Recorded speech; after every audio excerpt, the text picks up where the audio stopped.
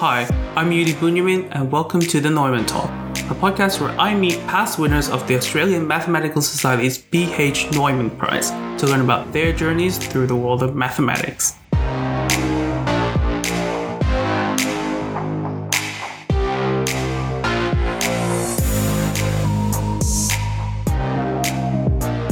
This episode's guest is Dr. Liam Hodgkinson. After completing his PhD in 2019, Liam went to the US to take up a position as a postdoctoral researcher at the University of California, Berkeley, and the International Computer Science Institute. Liam's research interests are mainly in the areas of probability and stochastic processes. His current work is primarily in analytical probability theory and its applications to probabilistic machine learning. In 2018, Liam was awarded a Springer Best Poster Prize at the 40th Conference on Stochastic Processes and Their Applications. Liam jointly won the B.H. Neumann Prize in 2018 while he was a PhD student at the University of Queensland, working under the supervision of Phil Pollitt.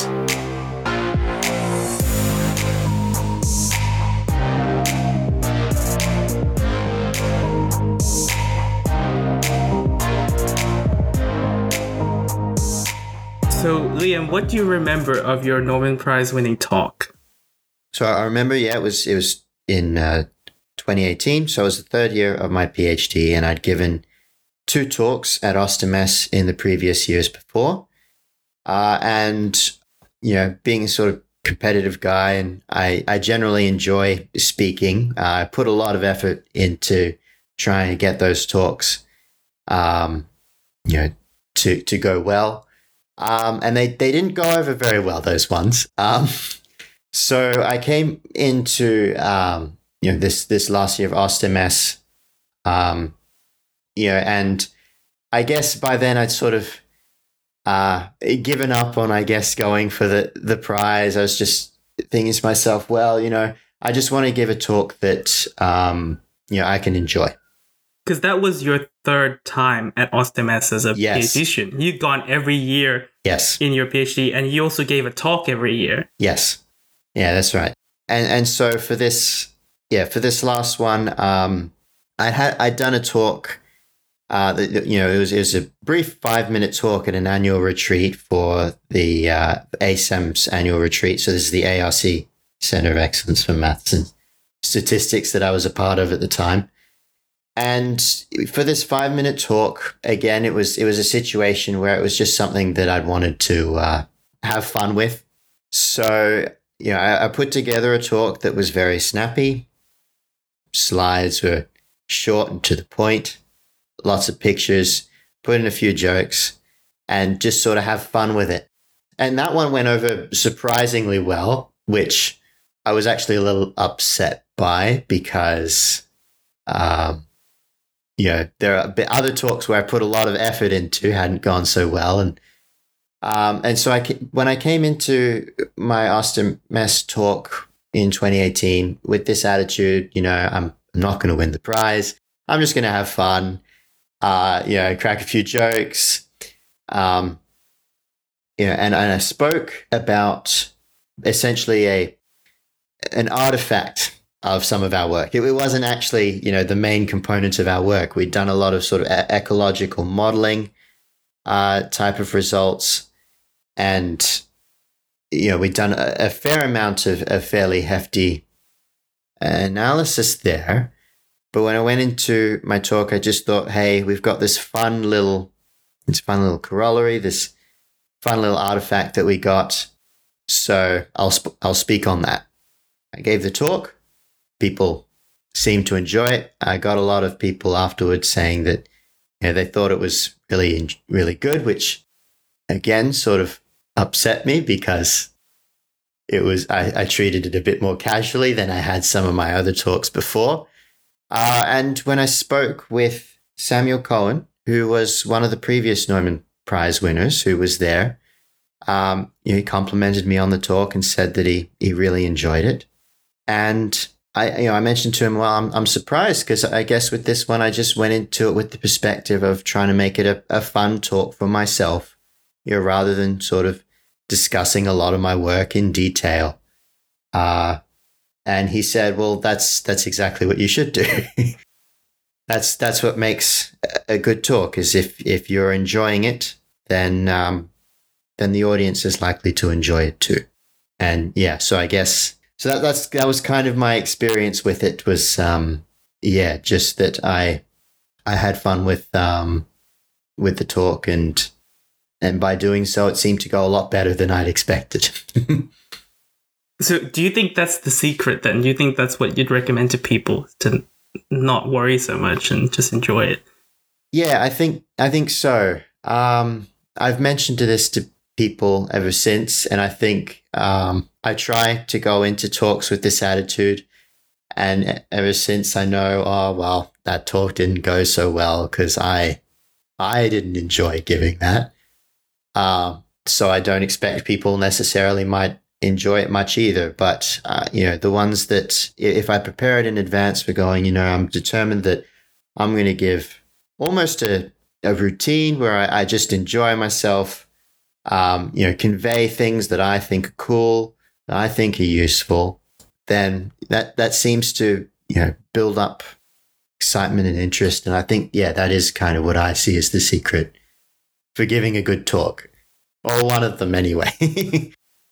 So when you found out that you won, were you really surprised, and what was going through your mind? Yeah, I mean, I was very shocked, actually. So they announced it at the dinner, the conference dinner. And I remember that I was sitting at my seat, and I wasn't really paying attention to the announcements because I was certain that I wasn't going to win. I was just sort of chatting under my breath with some of the people, the people next to me. And then all of a sudden they said, "Hey, you got up there, you won." I'm like, what? Okay. And I suppose, I was extremely shocked. And I think after that I was, feeling, elated, but also a little upset. Like, oh, of course, the one that I put, that I didn't go all out and try to cram as much stuff in as I could was the one that turned out best. But, that's kind of how it goes. That's interesting, because I don't think I've met a Neumann winner yet who expected to win or wasn't shocked that they won. And the thing is, on your point of like, the one talk that you thought wasn't going to win, if at all, if ever, was the one that won. I mean, there are times when I wonder, like if I ever got the Neumann Prize, it would have been something on research, because my talk wasn't about my research. And sometimes I think I have that shared experience of like the one talk that I think I have no chance at is the one talk that I actually won. You're arguably the most statistical of all Neumann winners. I'm sure we'll talk about that a bit later on. But do you think that it's more difficult to talk about statistics at the OSMS meeting?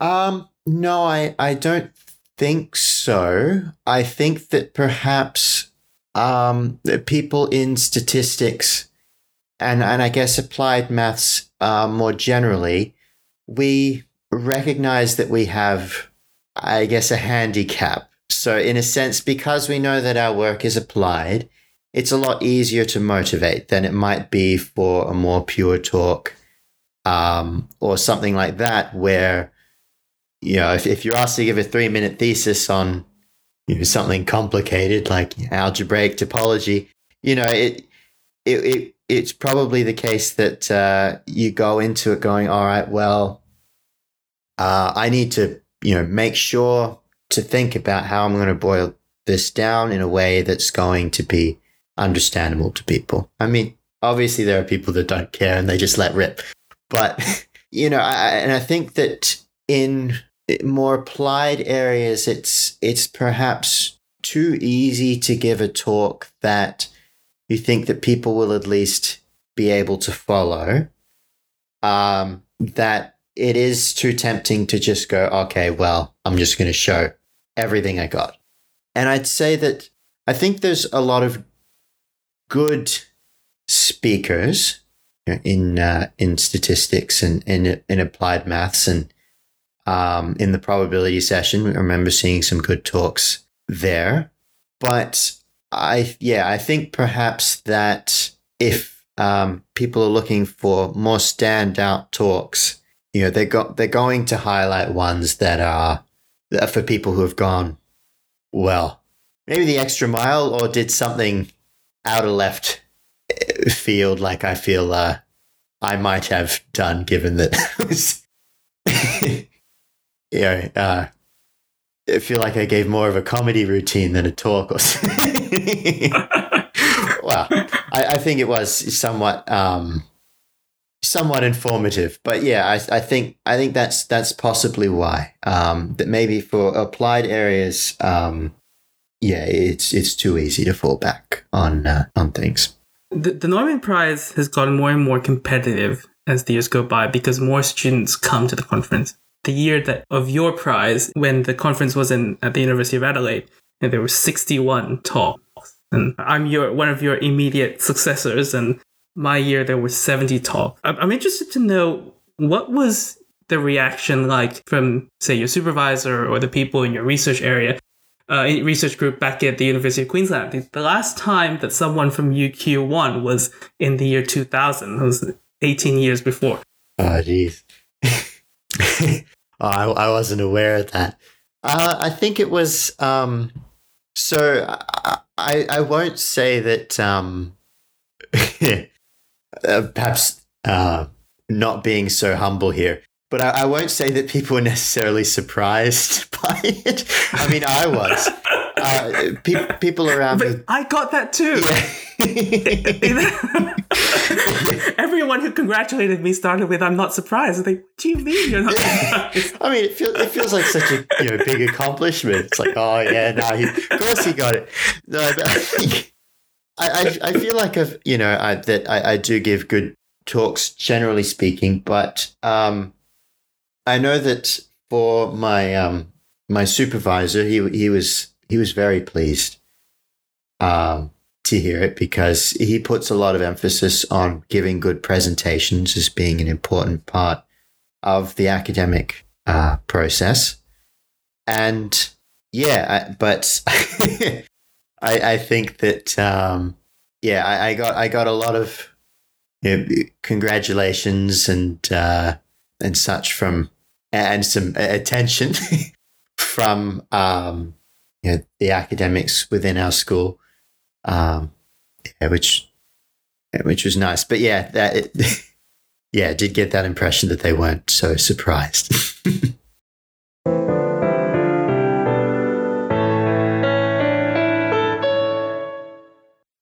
So you did a Bachelor of Science majoring in mathematics at the University of Queensland. Why did you choose to do that, of all things? So I guess, so at UQ we had this weird situation where they didn't have a Bachelor of Mathematics at the time. So I was dead set to go into maths when I went into uni, and that was the route that was required. As for why I wanted to go into mathematics, I actually started out, I've always been kind of a computer nerd growing up. And so I got into, programming, and through programming, I came to be very interested in modeling, physical, phenomena. And from there, I realized, well, this requires maths, and I became interested in maths, and it sort of, snowballed, from there. Yeah. So, and I think though that I might have gone back and forth a bit, in the sense that I was once, very, very applied, and then I was interested in doing pure maths, and I went through pure maths for a while during my undergraduate degree, and then I became more applied again as I went on. So when you got to honors, I think for most honors students, that's when we really have to decide, or sort of for the first time have to decide what area of maths we'd like to specialize in. And Phil Pollett was your honors supervisor. Why did you decide to go with him? Yeah, so I went through my undergraduate degree. I went pretty pure all the way through my undergraduate degree. So I took, I still stuck to the undergraduate courses, and I did want to make sure that I had some breadth, but the ones that I enjoyed most were the more pure, intense sort of courses. And when it came time to choose my honors supervisor, I knew that I didn't want to go into geometry. Unfortunately, it was one of those things that I was never very good at, and our school had, a fairly, most of the pure analysis guys tended to focus on geometry. So I thought about my alternatives, and I remembered that because I'd taken so many different types of courses throughout my degree, one of the ones that stood out was a third-year probability course, which was the one that my honors supervisor, Phil Pollard, had taught. And I remember it standing out because it was brutally hard. It was, I would say, even though I'd taken a lot of these other pure maths courses that people might think as having more, being more challenging, I remember that course as being the hardest one of my entire degree.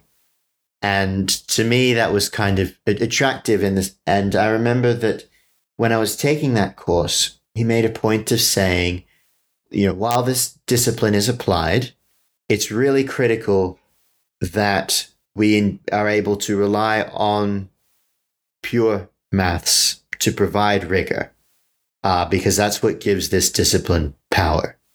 And I thought that idea was very attractive, this idea that by going into probability, a kind of more applied discipline, I was still able to take things that I'd learned in more pure mathematics and channel it through, into my work. And that's kind of been my mindset ever since, and why I've kind of enjoyed doing probability theory so much. Yeah, that's interesting. If we look at, say, your publication record or the area of research that you work in, I think a maths department would put you in the statistics department. Yes.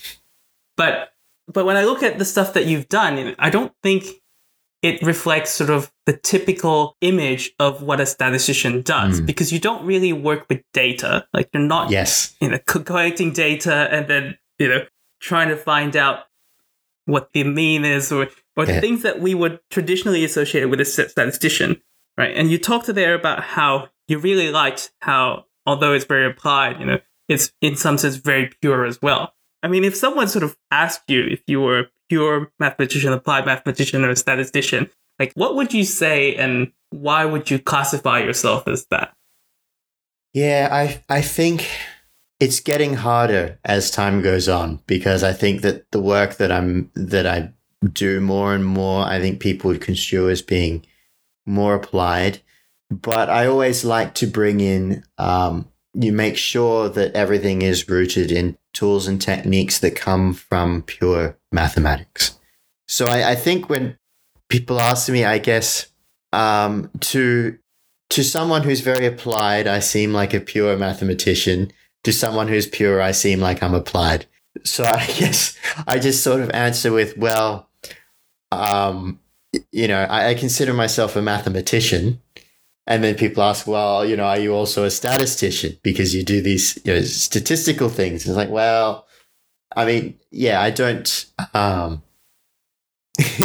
I don't work with data per se, but a lot of more modern things that are coming about with statistics, is theory in the absence of data as well. Tools for people to be able to apply when they have data. So honestly, I have no idea what I am anymore. But I think that I've always really have had a love for mathematics, perhaps more so than I think what people traditionally think of statistics, or any of the other sciences even. Yeah, I also feel like I'm non-identifying in the sense that I'm working on problems which people traditionally associate to be areas of pure mathematics, but then I approach them with very statistical tools. So maybe to get a better understanding of why you feel like the work that you do isn't very easily classified into one of those three. I should probably ask you a bit about what your research is actually about. And the way I like to phrase this question is, if not you, but if I were talking to a random person at the pub and they asked me, what does Liam do? What is Liam's research about? What should I tell them? Yeah. So my current title is I say that I work in probabilistic machine learning. So I currently work at, I guess, something of an intersection between probability theory and using probabilistic tools with data science, which is itself kind of a conglomerate of statistics and computer science. And I guess what I work on now is, with this, I guess you call it an AI boom. I'm interested in providing a little bit of mathematical rigor to some of the heuristics that's used there. But also, I guess, seeing whether ideas that consider to be perhaps maybe at the forefront of pure probability theory, things that I've been able to read up on and discuss with people over the years from my time as a PhD student, can be applied in this discipline, which I would say is very, very applied now. Yeah, so I think that, so that's generally speaking what I do. I work in bring a little bit of mathematical rigor into the study of AI as people talk about it nowadays. That's something I want to pick on a bit more. You say bringing mathematical rigor. And what do you mean by that? I mean, I don't think a lot of people really understand what mathematical rigor is when we say that. And why is it important for AI, for example? Yeah, I mean, I think it's really important across the sciences. What it means to me is that we often have these ideas, intuition about how things should operate in the world. And when people talk about them in the sciences, and this is true in computer science as well. I mean, there are many other people that do very rigorous work in computer science, but there still is a tendency for people to discuss these ideas with a degree of hand waviness, for lack of a better word. These are things that I think people can sort of understand because, and they're written in English words. But the problem is that when we have an idea like that, it's very hard to try and establish something concrete with that. Some people have wonderful intuition that they know immediately, okay, I can take that and I can infer things from that. But I think for a lot of people, that's more difficult without having a very logical set of steps that everyone can agree is universally true. So the idea with maths is that you go, okay, well, we can provide, for any one of these concepts, we can boil it down into a very fixed terminology. And from that terminology, we've abstracted the problem. We can then apply known ideas, things that people have come up with for thousands of years. And we're able to do that because we've removed all the other sort of nuances of the problem. And we've distilled it down to that basic idea that people like to talk about, when they explain these things. And to me, maths is about that distillation, and then about making sure that you have rigor in the sense that you stick to the mathematical formulation, and you evolve step by step towards drawing conclusions. And from there you can say, hey, this is what your argument, which was, made a lot of sense to you, but maybe not to other people. We can now put that whole argument in a series of steps that everyone can agree upon and is now fact. So that sounds a bit scary, actually, because what I'm getting from that is that there's a lot of technology out there for which we have hand-waved and we don't actually know that this works. It's like the rigor, like you described, is almost like an afterthought Yeah. I mean, that sounds a bit dangerous to me. Oh yeah, it's yeah. Or mind you, I think that doesn't sound dangerous to a lot of people as well.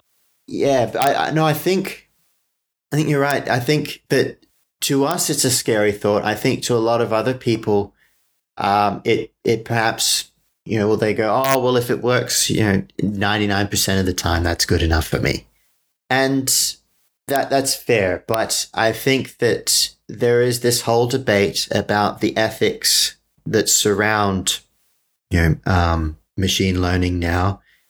Around the fact that we don't really have this nice interpretability. We have a lot of heuristics that we don't really understand.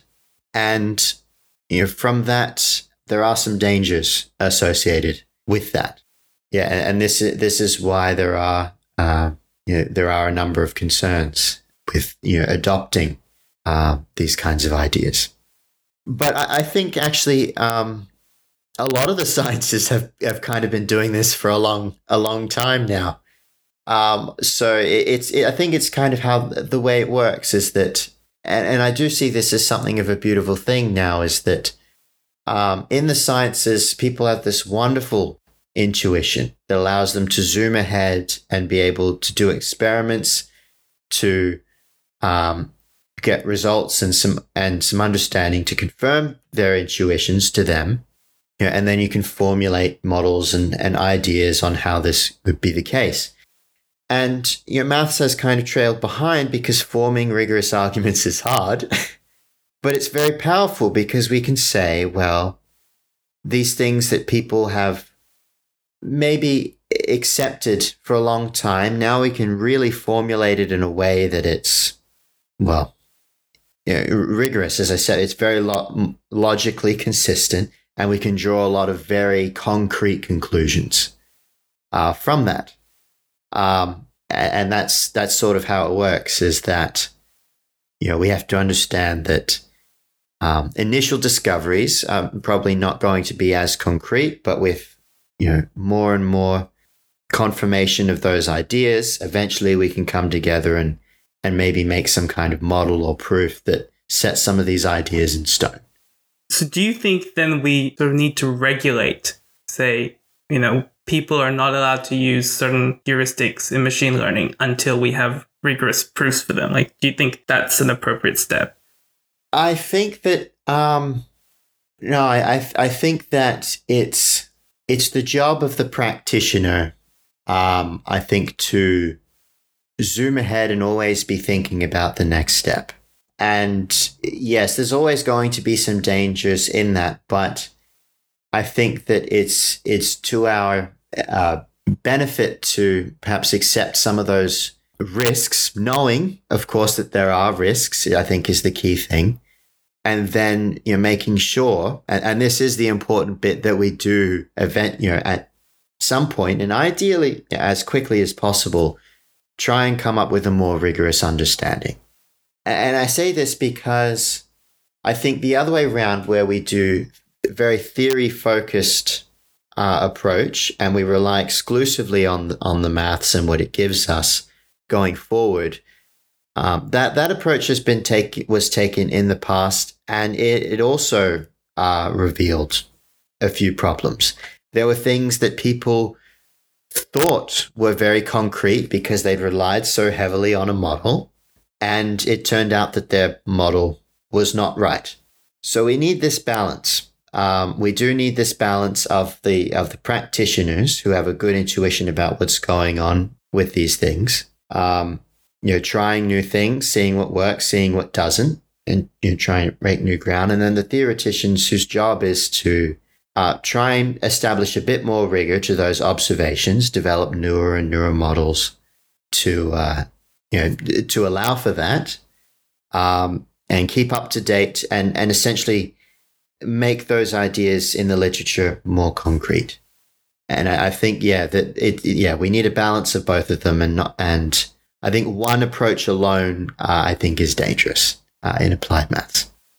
That resonates with me in the way that, like, when I teach first year statistics at UNSW, we talk a lot about statistical pitfalls. I guess the example that comes to mind is, like, the famous Monty Hall problem, where like the obvious and intuitive answer is the wrong answer, right? Yes. Like, could you give us an example of something like that in your world, in like your area of research? Because we talk about machine learning and, all those data science buzzwords come back, right? And we think, these days we think people have a bit more of an awareness of how things like AI and machine learning influence our daily lives. Like, do you have an example of like one of the big open problems in that area?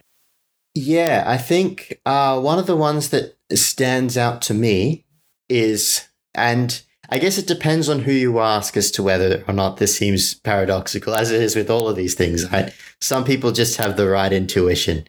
But I think for most people, the thing that's probably a bit confusing is that in machine learning, you have this process of, and what a lot of people work with now are these neural networks. And what a lot of people are, interested in is you got this huge amount of data and you essentially train your model, as they call it. So you solve essentially this optimization problem and, try and fit that model as closely as possible to the data. This sounds very similar to, what statisticians believe, but, computer scientists can think differently in some ways. But the interesting thing is that a lot of people believed that the faster you can train your network, or perhaps the the more efficiently you can do it, the better it could end up being. When in fact, there's nuance to this. There's a lot of factors that go into how well these things actually work in practice. And it's not so simple as just looking at it from this viewpoint of, well, let's try and train it as efficiently as possible. Sometimes there's bits where, making it take a bit longer, making it explore certain aspects a little longer. These kinds of things can help. And I guess more classical mathematical theory didn't really account for those possibilities as much. I'm oversimplifying a bit. As with all things, there's a lot of nuance to this. But I think to me, this is one of the things where a lot of the heuristics on how to train these networks, I think to a fair few people you talk to, seem to fly in the face of what they might have expected to be the case. And we still don't really know why.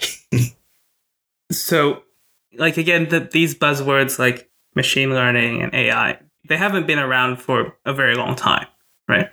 And it's one of those areas of not just math, but science that is really developing really quickly.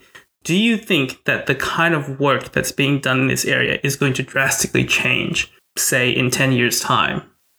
Yeah, for sure. And I think actually more generally, I think with computers, coming about and being more accessible, I think a lot of fields in mathematics, both pure and applied, are seeing changes coming from the presence of computers.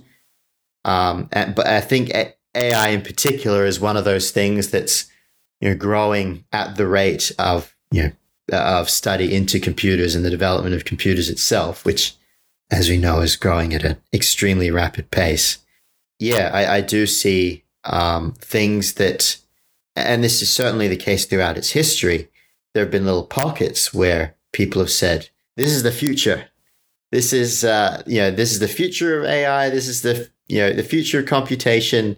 And a few years later, people find something else that works better. And then they go, oh, well, no, we were wrong. That wasn't so interesting. This new thing is now the future.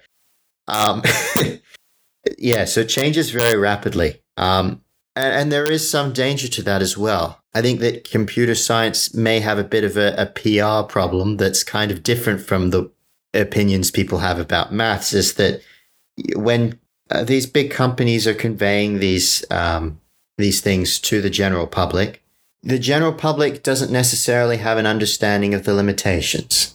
And because of that, and this I believe was a big concern of Dijkstra back in the day, the expectations are not being quelled at the same rate. This is Dijkstra of the famous Dijkstra's algorithm. Yes, that's right. Yes. Yeah. Yes, he's a famous computer scientist who also did a lot of awesome work in graph theory and algebra and developed a number of very important results.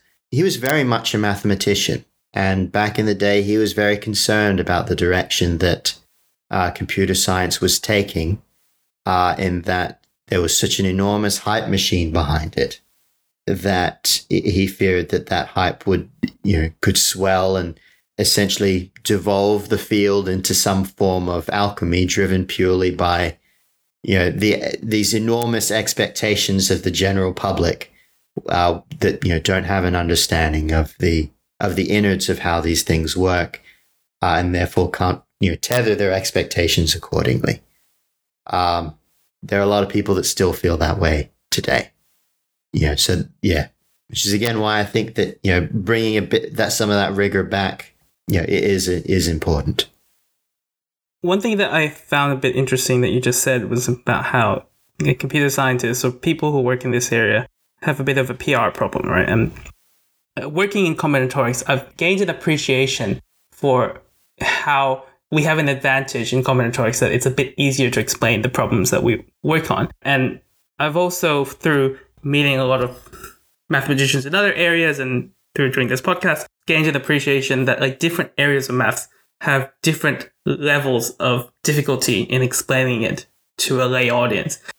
But you talk about, again, these buzzwords that we all think they affect our daily lives. We have a better awareness of the fact that they affect our daily lives. But it seems to me like actually maybe it's not so easy to explain the stuff that you do as we might think it is. Where do you feel like it sits on the spectrum? Yeah, I think that what I do, I do consider it to be fairly challenging, but I don't think it's perhaps as challenging as things that I've seen in other pure maths areas. I think across the board, if we're talking as far as trying to interest people, the general public, explain these things to the general public in a way that they're going to be interested in them. I think you mention AI to someone and they see all the, PR from Google and, these other big tech companies, and that's probably enough. And then from there, you might slowly lose them if you go in more in depth into the details. But I think on the other hand, with maths, I remember when I was in honors, if I talk to someone, it's like, oh, well, what do you do? Oh, I'm a mathematician. And they're like, oh, okay, so what do you do? What purpose do you serve? And I think that from that point of view, I think that maths has this kind of inverse problem, which is that there are people that are naturally attracted to the idea of puzzle solving, and you state these problems, and they're like, "Oh, that's curious. Why would that be the case?" And I think and there's definitely a lot of interest that comes from that, especially in combinatorics, as you say. I think other disciplines in analysis, in topology, in other sort of more complex areas of algebra seem to have it pretty rough, where it's quite a bit harder. So I think it's fair to say that what you've described is what you do now may not be most people's typical impressions of what a mathematician or a statistician does. And I was just wondering, say, when you were in high school or before you signed up for a maths degree, did you ever imagine that this was what it was going to be like? Yeah, that's a very good question, actually. No, not at all. I think that when I was in high school, I remember hearing about, and I used to think about maths as a way in which people develop these tools by mysterious means and you just sort of apply them to problems. And I guess over time, I've come to appreciate the art involved with actually of problem solving itself in mathematics, about rigor. I think that rigor in the mathematical sense is something that we didn't really get to experience to a large degree in high school. That came later, and I think that I never imagined how far maths could spread, how far reaching maths was, how it touches every discipline in some way or another, and how ideas in maths which can come from completely other fields, the study of certain kinds of puzzles or patterns, to put it in other areas. I never imagined how those could actually be applied in just so many other subdisciplines, and in the sciences, how you can use that to infer so many other things just by how abstract maths can be. And yeah, I guess I was never really aware of the power of mathematics when I was in high school. And that's been something that's been pretty awesome to see over the years.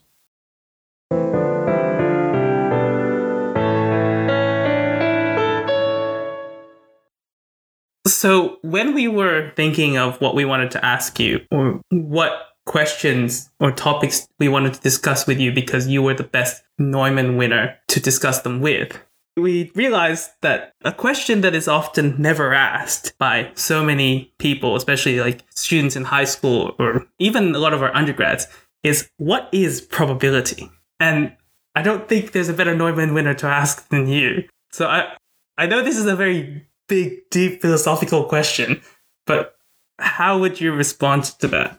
So actually, it's a great question. And I think to me, I think the best way to explain what probability is in a duality with statistics. So I think of statistics as being science that deals with data, and it pulls from mathematics.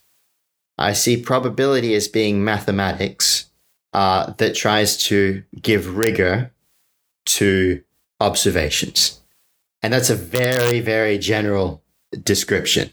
Observations in the sense that you'll start with some model view of the world, and you have a certain number of outcomes, and you have uncertainty there. So I guess to be more specific, I see probability as making uncertainty rigorous. And probability is very, very much a mathematical discipline. Every aspect of it is rooted in mathematical theory, and surprisingly, I think a lot of people assume that statistical ideas and these ideas that come from probability date back many, many centuries. I think what a lot of people don't realize is that, unfortunately, probability, as I see it, is a field that relies on ideas from maths that were only discovered within the past 100 or so years, at its core, which makes it a difficult discipline in a sense. But yeah, so I guess with, to explain to a high school student what is probability, well, I guess it is really the idea of moving from, in maths, you start with something and you deduce this directly as a matter of consequence. You now move into a domain where you allow different things to happen potentially. And its role, I would say, is that it provides a very, very powerful theory to derive statistical techniques, and those in turn form the foundation of what people use in experiments in science. It's like, base level. Because when I was growing up, one of the things that I always got told, and I don't know if this is an experience that many people have, is that we always got told that maths is exact. maybe these days I would say rigorous. Like maths it's always the same, it's precise. It's the furthest thing away from uncertainty or randomness, Yeah.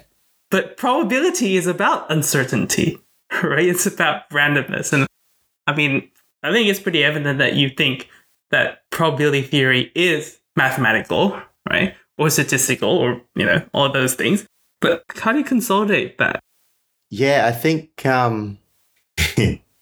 I think that's kind of the magic, isn't it? The fact that you start with assumptions which you think are so loose, so weak, so everything is so very uncertain, and you can still derive things that you know to be true, and there are naturally some some bits to it that we're taking advantage of. Of course, in reality, we can't take infinitely many observations. We can't go for an infinite amount of time. But in probability, we can show that, and I think with a number of other analytical disciplines that have stemmed from that since, things like dynamical systems and other fields like that, you can find order in chaos.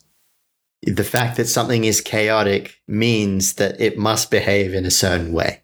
And that's kind of what I love about probability, and why also there's a lot of things in probability that, people would consider to be unexpected.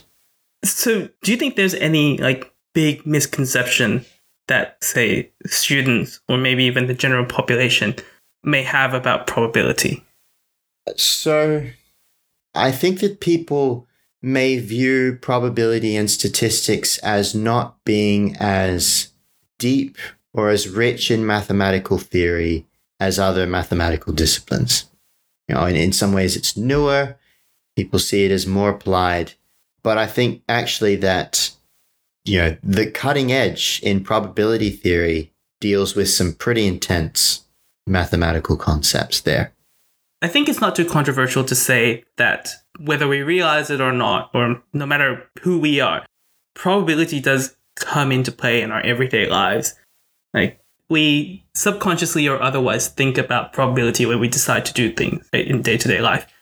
What I'm interested to know is, as for you, because you work in probability theory, right? And even though it seems like you work in probability theory in a very pure setting, I'm interested to know if being a probability theorist has had an impact on your day-to-day life. Have you done things differently since you were introduced to probability theory and started doing research on it? To be honest, I would say probably not. I guess the one thing is that it's maybe given me a bit of a better understanding of maybe the limitations of scientific procedure that's coming from the statistical perspective, and the issues that come with that. So if anything, maybe it's made me a little bit more skeptical. But as far as using probability, things like card counting or these other tricks to deduce, if probability will tell you this and that. At the end of the day, I think that we use probability theory often to explain or derive results and ideas that other people may have come up with or have observed in other settings. I think people in fields like operations research, and things like that, that rely on probability in other ways, will develop new theories and conditions for things on how to implement those in the real world. But I guess for me, it's the stuff that I do is has always been about trying to better explain what we already see. So from my point of view, I guess no, it hasn't really changed many things in my day-to-day life. So you haven't suddenly become more risk averse to everything since you started your. No, actually, I guess if anything, understanding the limitations of some of these models has made me realize, people say, the probabilistic model says this, And I look at that and go, oh, I don't know. And what assumptions did he have in that? That's a tough area. So I guess it's made me more skeptical, if anything, a little more. Yeah. So do you find like the news is harder to digest, now because you see them say something in the news, you see some statistic in the news, and you go, oh, like I'm not too sure about that. Yeah. I feel actually, I think with things like the conversation, and things like that, and people putting more of an emphasis on academic communication, that I think it's getting better. Of course, you see news articles pop up and they say, oh, study says such and such. You're always going to be like, oh, okay, we should probably take a look at the original, study for that. There's probably some issues, or maybe not. But on the other hand, I think that, I think overall, the academic community, I think, is more aware about its role, and is actively trying to improve upon explaining these things. So I see it as getting better in some ways. What I think is interesting is that in the mathematics communication space, one of the common things that gets said is like, you use maths in everyday life. And when we give examples of that, we give examples that have more of a probabilistic flavor or more of a statistical flavor. Like, we don't tell them like, oh, you use algebra in, like, you're subconsciously using algebra and so and so, even though maybe people do subconsciously use algebra or analysis in their everyday life, but the example we always give more often than not is in probability or probability related. Why do you think that is? I think I think probability is very much a study of the real world. It's the gateway that I think is at least part of the bridge between pure maths ideas and the real world. There's many components that make up that bridge, but I think that, at the end of the day, a lot of these, examples, those may be the most natural ones because, maybe they're the most easy to, explain but I think also that probability touches so many disciplines of maths. It's all so interconnected that from any discipline, you can always have some connection to probability, and then you can use that as an example.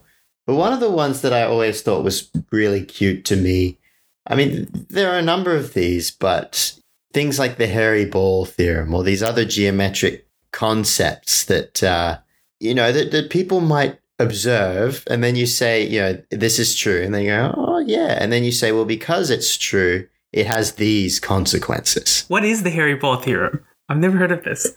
Yeah, so it literally says that if you have a ball that has hairs on it, you can't comb it in such a way that all the hairs will lie flat. There will always be a tuft. Is this like actual rigorous mathematical thing? It sounds like the most unrigorous thing in the world. That's well, you can state it in the sort of mathematical description, but at the end of the day, it's really the same thing. Your hairs become vector fields, and you're and it's, but the idea is that, you can extend that to say, well, there's many consequences of that are often surprising. Like, this leads to the fact that we know that on the Earth, there has to be a hurricane of some magnitude at some point on the Earth, or that it leads to fixed point theorems, that if you, stir your coffee, you know that there will always be one molecule that didn't go anywhere. These are sort of weird quirks, but you can take it further and further and further and further, and you'll eventually come to something that's incredibly useful. But I like the hairy ball theorem because you can say it to, it's got a cute name, and you can say it to people and they're like, oh yeah, you can't do that. Yeah. Okay. But making it rigorous is the art of maths itself, and developing consequences from that. Yeah. So I want to ask you the question that we ask all of our guests on the podcast, which is, to complete the sentence, a mathematician is someone who. Yeah, so a mathematician is someone who abstracts ideas and builds rigorous sequential theory from it. That's a bit of a boring answer, but this is what I think, that a mathematician really has two main jobs: that you take some idea, you distill it into some symbology that works for you, and then you make sure that when you're working with that you're working in that language, that you maintain absolute rigor. And in particular, I guess one thing I should add is that we do this for the sake of problem solving. More generally, I guess, one could view a mathematician as, a problem solver. Yeah, there's more nuance to that, of course. But yeah, that's kind of how I see it.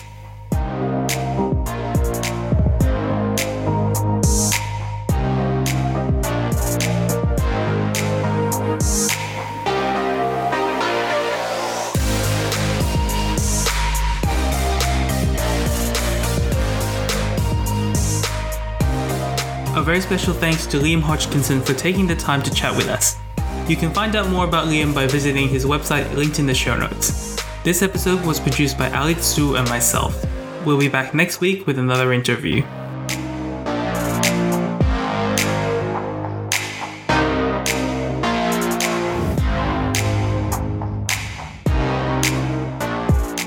The Neumann Talk is a podcast produced by students and staff from the School of Mathematics and Statistics at UNSW Sydney, and hosted by me, Yudi Bunyamin. Follow UNSW Maths and Stats on Facebook or Instagram to see updates on the latest episodes, as well as other exciting news from our school. If you've been listening to our podcast, then we'd love to hear from you. Send me a tweet or a message on Twitter at Yudi_Bunyamin. Let us know who you are and if there's something one of the winners talked about that really resonated with you, or even if you have any questions about mathematics of your own.